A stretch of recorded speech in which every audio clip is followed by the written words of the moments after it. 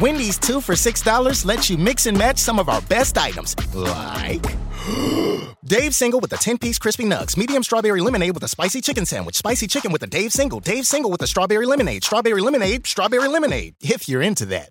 Chicken Sam, crispy nugs, strawberry lemonade, Dave's, nugs, Sam. Whew. Pick what you want at a price you want. Choose wisely. Choose Wendy's 2 for $6. For a limited time, price and participation may vary at U.S. Wendy's. On the card only. Single item at regular price. Back to Old School with DP&J. Presented by the Mercado by Certified Piedmontese. On 93.7 The Ticket and theticketfm.com. Yeah. I'm on you today, Jake.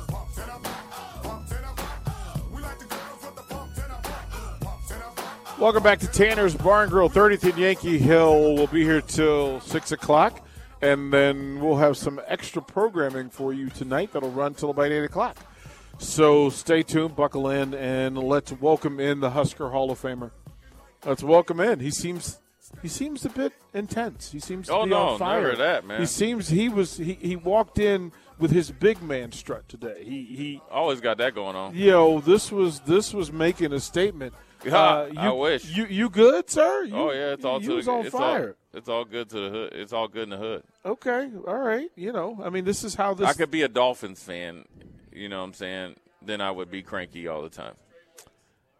Look at him with his 2 straight wins. He's so proud of himself. Mm-hmm. That's like putting up your first place, second place trophy. Well, that's that. Okay, so that's the Dolphin mentality. I'm a Washington football first place fan. loser. Wow. Oh, man. See, now I just go low blow. Sniper shot from way up there, right? Mm-hmm. But this is like Dolphins fans, Washington fans, Bears fans. We were good back in the day. 70s. And we're not so good now, so we have to rely on that. Yeah. Nebraska fans understand. Oh, yes. They Nebraska fans, Vikings fans. Right? They understand. They understand that. Listen, that's why I always tell people, man, appreciate when you got a good thing. Don't just don't get just don't get so lazy and unappreciative when you got a good thing. But that's why I said that's why we named it Old School. Because there's some values that have to be brought forward, some that need to be improved on and forgotten. Right? Like, we're fair with that. Right, sure. Not everything needs to be the way it was. Oh, no. But all you got to do is just take the principles of it, and you'll be all good. What are the rules? What are the rules for success, Jay Foreman? Especially football. Give me the football rules for success. Well, one, you got to be selfless, not selfish. Okay. Obviously, you got to work hard, which should be a guarantee, but I think that's something that you have to recruit to. Mm-hmm. You got to love football, and which means you're going to go above and beyond of just doing the average, which I call just like cashing your scholarship check.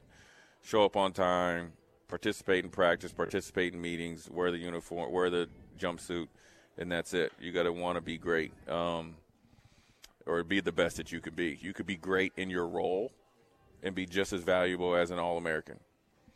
And then you just got to be, you got to have some inner dog in you, and that doesn't mean, whether you're just like everybody confuses leadership with just guys that rah-rah speeches or yellers and stuff like that. Now, granted, you got to be a leader, and you got to pull a guy aside and jack him up a little bit and say, you need to do better because we need you, and you need to do better because you need to.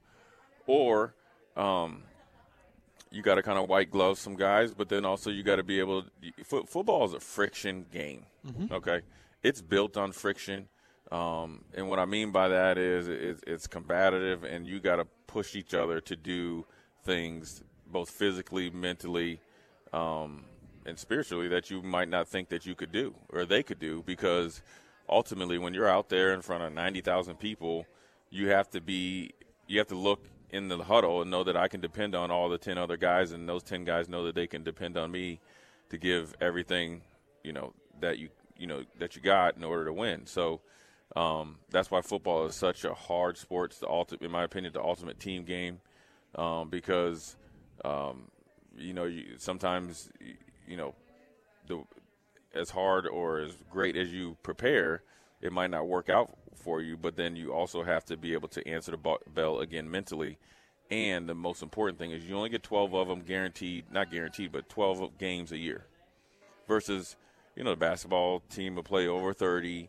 The baseball team will play close to 40, 50 games or something like that.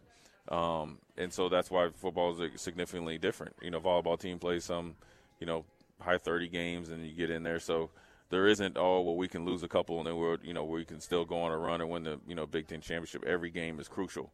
And then you throw in parity throughout college football without, when you exclude the top 5 or 6 teams, you throw in parity from say number 8 all the way to number 80.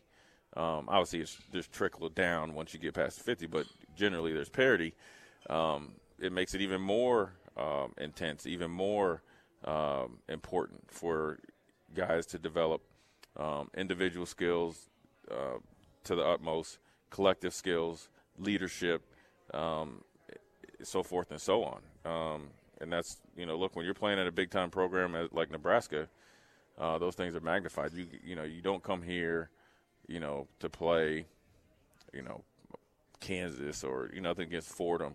You come here to play in big-time games. And, being a competitor isn't telling everybody you're a competitor. Being a leader isn't telling everybody that you're a leader on social media, et cetera, et cetera. It's showing them. And, to be honest with you, these type of seasons and this type of season in these two games will show you. And unfortunately, I've been on this side at the pro level, the guys that are going to tap out, in the pro level when you become either mathematically not in the playoff hunt or close to it, where it's unrealistic, where you got to win 4 games and say you need the Pittsburgh Steelers to lose 4 in a row and then you're in. That just doesn't happen. You see guys start tapping out and shutting it down, and right here, you're going to see, who's really in it. And, these are 2 hard games, one on the road, one at home. But you can set the tone going into the offseason, which will, flow over into the season of next year in a very, very positive manner if it's approached the right way. Because, you're not playing 2 teams that aren't beatable. And conceptually, it's I wouldn't say easy game to prepare for, but it is. It's going to be a physical game.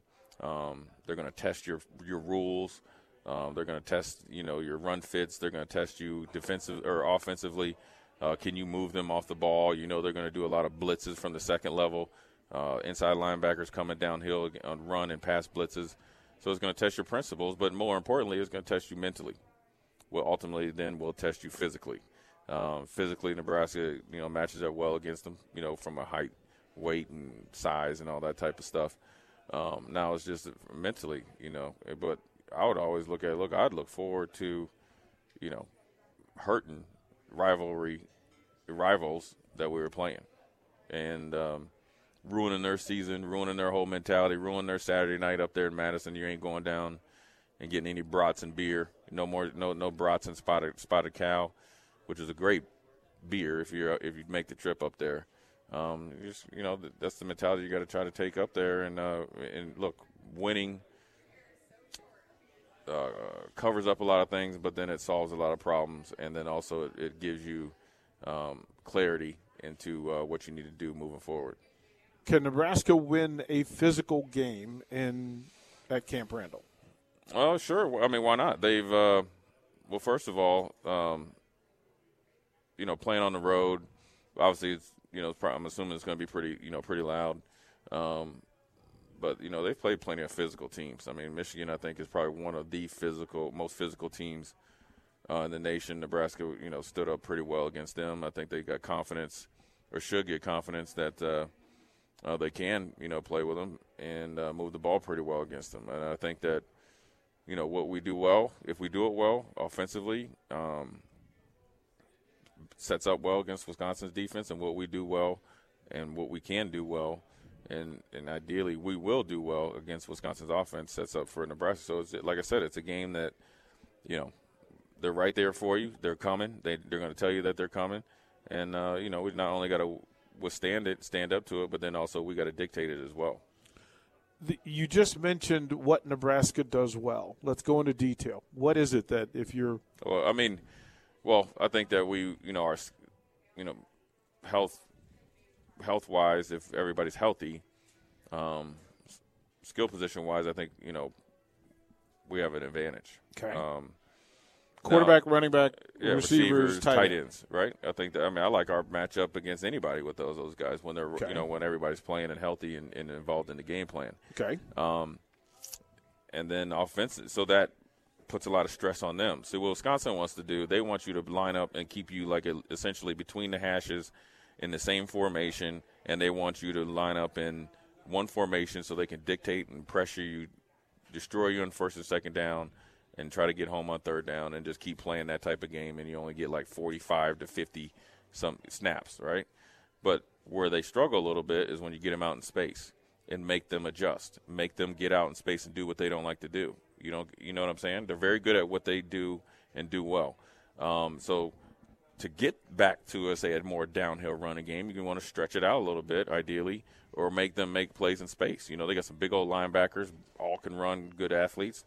But I like, Adrian against them. I like our running backs against them, and tight ends. I like both of them as well, and our receivers against their corners and safeties. So ultimately, we have to get to where we can take advantage of where we think we have an advantage, and that's going to start up front. And it's going to start with some intensity and bringing it to them. They're one of the best defenses in the nation, but the teams they've lost before, and teams have moved the ball against them, and so it's one of those things we got to take it to them and try to exploit some of their weaknesses, which they have very few of.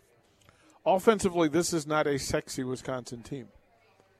I don't think it ever is. I think I think they got their. I think the one thing that they're doing now, and that's where you see the running numbers, obviously an uptick in it, is that the turnovers are down. I think Mertz started off the season, turned the ball over, whether it was fumbling the ball or interceptions. That's pretty much been eliminated. But they're not like, Dan Marino when he had Mark Duper and Clayton, throwing the ball, for 500 yards a game. But what they're doing is running the ball, grinding out the clock, getting it third and second and manageable in short. Ferguson is their best probably player, especially on offense. They're tight end.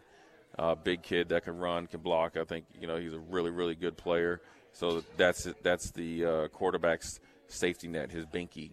And then they got a couple of receivers that can run as well and make plays. So what they're doing is, still completing it around a little bit over 55% of passes, which is low for college football. But they're not turning the ball over, which is allowing them to extend drives, and they're running the ball better at a better clip. And then the defense is obviously playing well, which they have been all year, even when they were struggling offensively. When you look at Wisconsin, and they have 6 concepts they run from 5 different formations. It's real simple that they're just going to see if they can outwill you and outdiscipline you.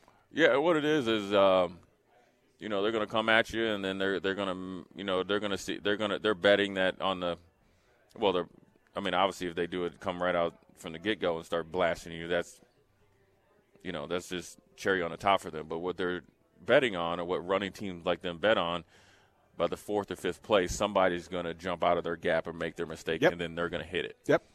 And then that's where you see that they're fine with 2 yards here, 3 yards here, yard, 7, 2, 1, boom, 45. You know what I'm saying? And so, and they've always been like that. But, obviously their last running back, Jonathan Taylor, was really, really special. Mm-hmm. He was not only like a grinded out type of running back, because he was like 225, 230. He had for real track speed, and he's one of the few running backs that has track speed or has track speed that actually runs like it and runs with the physicalness. Obviously, you see him in the NFL being one of the top running backs, and he took the college football game by storm. Yeah, this is surprised that Wisconsin pulled that together. We're live at Tanner's 30th and Yankee Hill. We'll be here till 6 o'clock. I want to go to the text line. Cleet says, and I want to answer this on air. He says, "What's up, DP? I won the trivia last night. Picked up the strawberry daiquiri cake last night from Nick. Wife stole it." but I grabbed one of those little packaged snacks. Oh, my God, what are those? I need more. Hit Up Nick. Those are from Beatrice Bakery. They're there on the counter. Anybody that comes to the station can take the snacks that they want. But Hit Up Nick, he may be able to hook you up. Cleet. So go ahead and reach out. Those are the fruitcake snacks. I know it surprises folks, so don't be surprised. The jersey raffle. Mm-hmm.